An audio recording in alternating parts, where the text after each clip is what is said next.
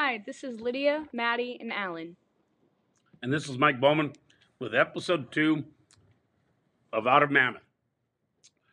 Like I said yesterday in the first episode, I hated school. Um, my history teachers were some of the most boring teachers I ever had. I think they were all football coaches. I think kind of goes hand in hand back in the 70s and 80s. It was the same routine over and over again. Either read the textbook and answer the section review questions, watch a boring video on Friday, or they'd have some worksheet, you fill out the answers, put it in a little basket on their desk, never talk about it, never connect any of the dots, and then you would just get your points and go on to the next thing. It was all about memorizing. It was horrible. Dates, names, boring details, nothing ever connected. When I got to college, one of the first classes I had was an astronomy class. Went to class, took notes, paid attention. One Friday, he plugs in this video, about 7 minutes long. It's a Monty Python video. So we watched this Monty Python video. I laughed, thought it was funny. He called it a wrap. He said, "Hey, remember your test is on Monday." So I left wondering what the heck was up with the Monty Python video.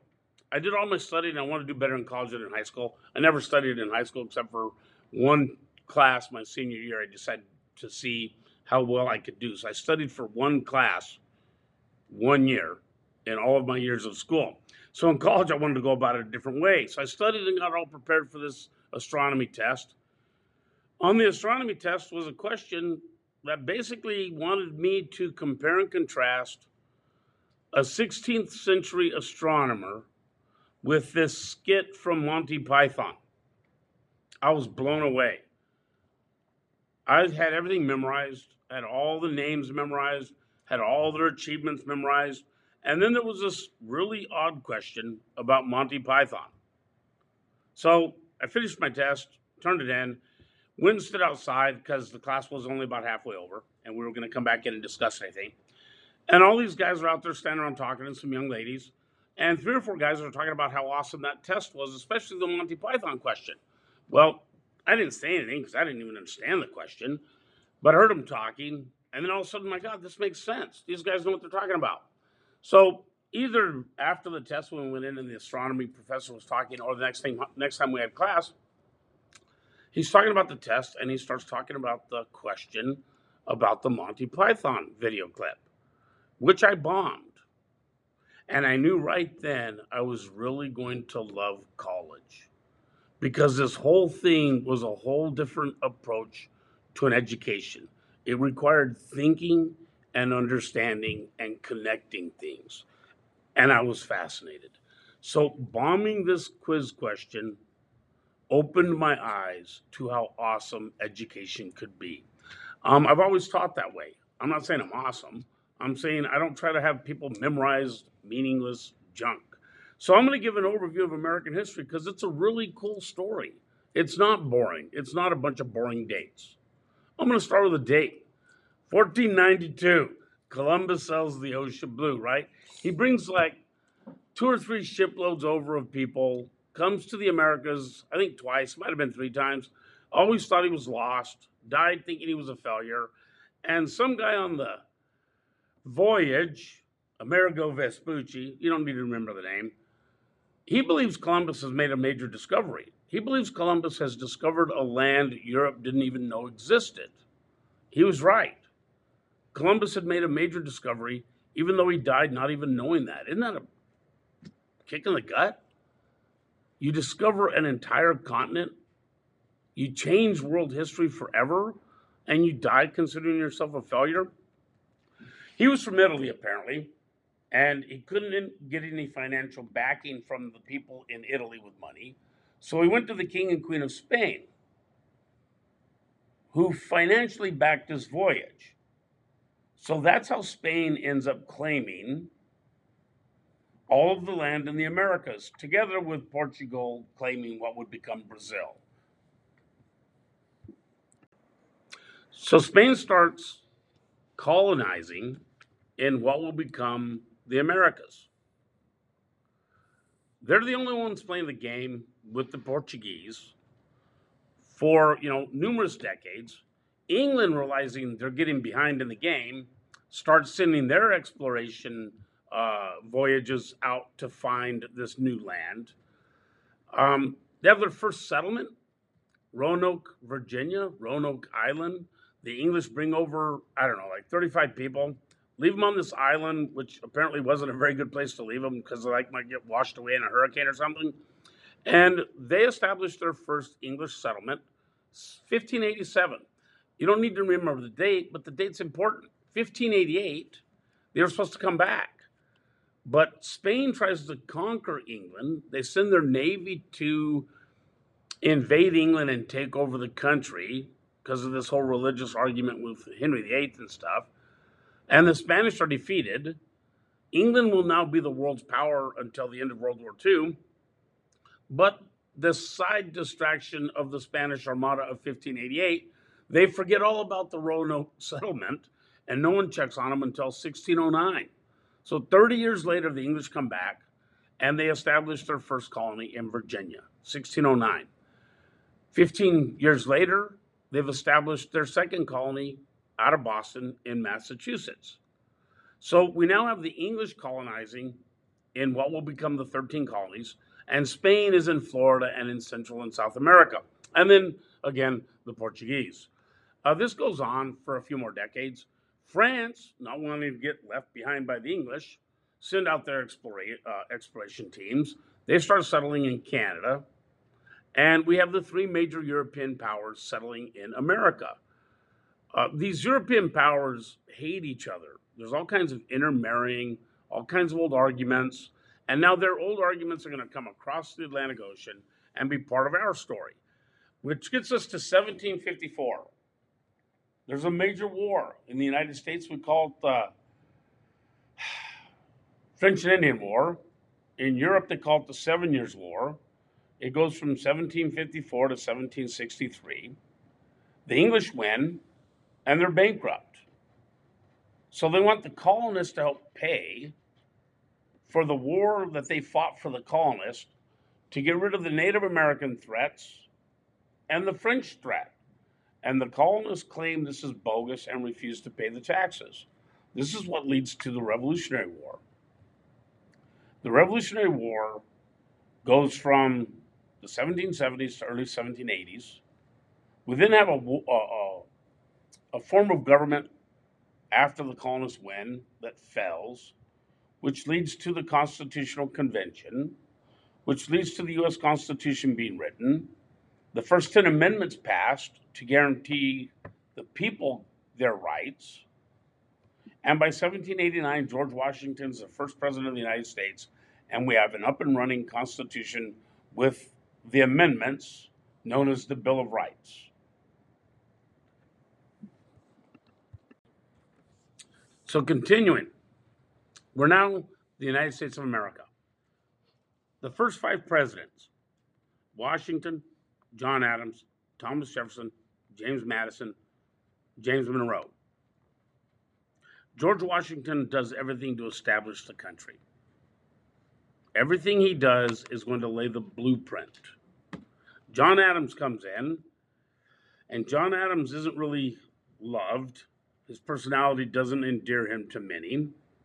And then at the end of his first presidency, he is part of a move to basically get rid of part of the First Amendment, which causes him to lose favor. And we get Thomas Jefferson, who's the exact opposite. He's all in favor of all of these rights and doesn't want a really strong government, is his claim. Following up with him, we have James Monroe. James Monroe, in my mind, is most famous for something called the James Monroe Doctrine, where he told Western European countries, if you don't ever come to the New World, we won't ever go to the Old World. So we won't be fighting wars on each side of the ocean anymore. This is a follow-up to George Washington's farewell address, where he told the colonists, now the Americans, don't ever go mess up in Europe. Those guys are always fighting. We'll just stay away from it. So we have major policy in regards to foreign policy and entangling in Western Europe and all of their problems. Following James Monroe is John Quincy Adams. supposedly a really brilliant man, totally qualified for the job. But because Andrew Jackson had actually won the popular vote and had actually won the Electoral College vote, but because of a quirk in the system, even though he won the popular vote and the Electoral College vote, John Quincy Adams became president. So Andrew Jackson spent the next 4 years sabotaging John Quincy Adams' presidency. So he doesn't get anything done. Andrew Jackson is elected after John Quincy Adams, and we have a whole new change to how our country is going to be run. He's the first non-wealthy person to become president. He's really, other than John Quincy Adams, he's the first president that wasn't part of the original Revolutionary War and Constitution. And he's a commoner.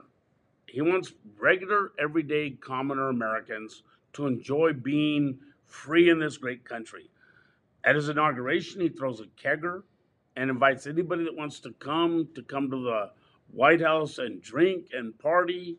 They trash the White House. They have to replace carpet because people peed on it. Paintings that were on the walls of the White House disappear. And in the morning, there are hungover people sleeping on the lawn. He's this wild and crazy guy. He starts this push to get the colonies, now the American states, to get the states expanded all the way to the Mississippi, which is going to cause problems with the Native Americans, which is going to lead to Native American wars down the road. So Thomas Jefferson had pulled off the Louisiana Purchase. Andrew Jackson is really the one that really starts encouraging people to start moving westward, which will be known as manifest destiny, meaning God wants us to do this, which is going to start putting the whites and the Central Plains Native Americans into a struggle, pressures on each other. Texas is established, leads to the Mexican-American War. Gold is discovered in California. The war is ended, and we now have the Louisiana Purchase and all this land in the Southwest, and Americans start filling in what will become the 48 states of the United States. This is going to cause pressure against the Native Americans, but also it's a continuous struggle because the slave states want every other state to be a state that has slaves. So 1 for 1. There's a major compromise in 1820 and then another major compromise in 1850 where the Northerners and the Southerners are trying to avoid a war because the South wants to continue having slave states and the North wants to stop where the slave states will be. This leads to the Civil War in the 1860s. This horrible war, I believe over 800,000 casualties on both sides. It's literally a war of brother against brother. Ends.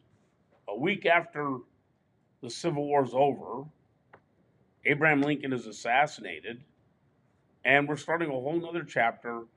In the South, it's going to be called Reconstruction because it's been destroyed, and they won't really catch up to the North until about World War II in the 1940s or 50s. And we're now going to start having a bunch of wars with Native Americans as whites are trying to expand westward. So we're into the late 1800s. And at the same time the wars are going on with the Indians, and the South is really, really way behind, the Industrial Revolution hits. So the world is starting to change really, really fast with electricity and machines and technology replacing human and animal labor forces.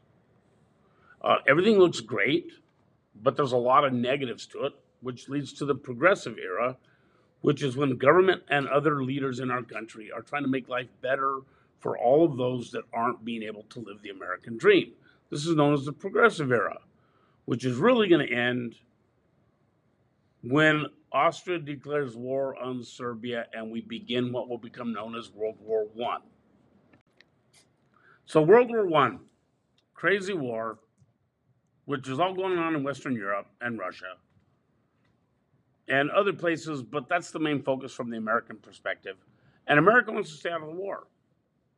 Then the Lusitania is sunk. something called the Zimmerman telegram is discovered, and America decides that not only are we going to go to war, but we've decided Germany is the enemy. We'll go to war, we fight about a year, we wrap things up, World War I ends, we come back to the United States, and we have the Roaring Twenties, which is a 10-year party with all kinds of fun, no rules, and it comes crashing down with the stock market crash, which is going to lead to the Great Depression, which is a decade of horrible existence, poverty, unemployment, barely scraping by, and life sucks. We're going to get out of that basically when Japan bombs Pearl Harbor. Japan wants to take over Asia. Hitler wants to take over Western Europe and eventually the war. They're working together. We again try to stay out of the war. As soon as Japan bombs us, we're launched into this war.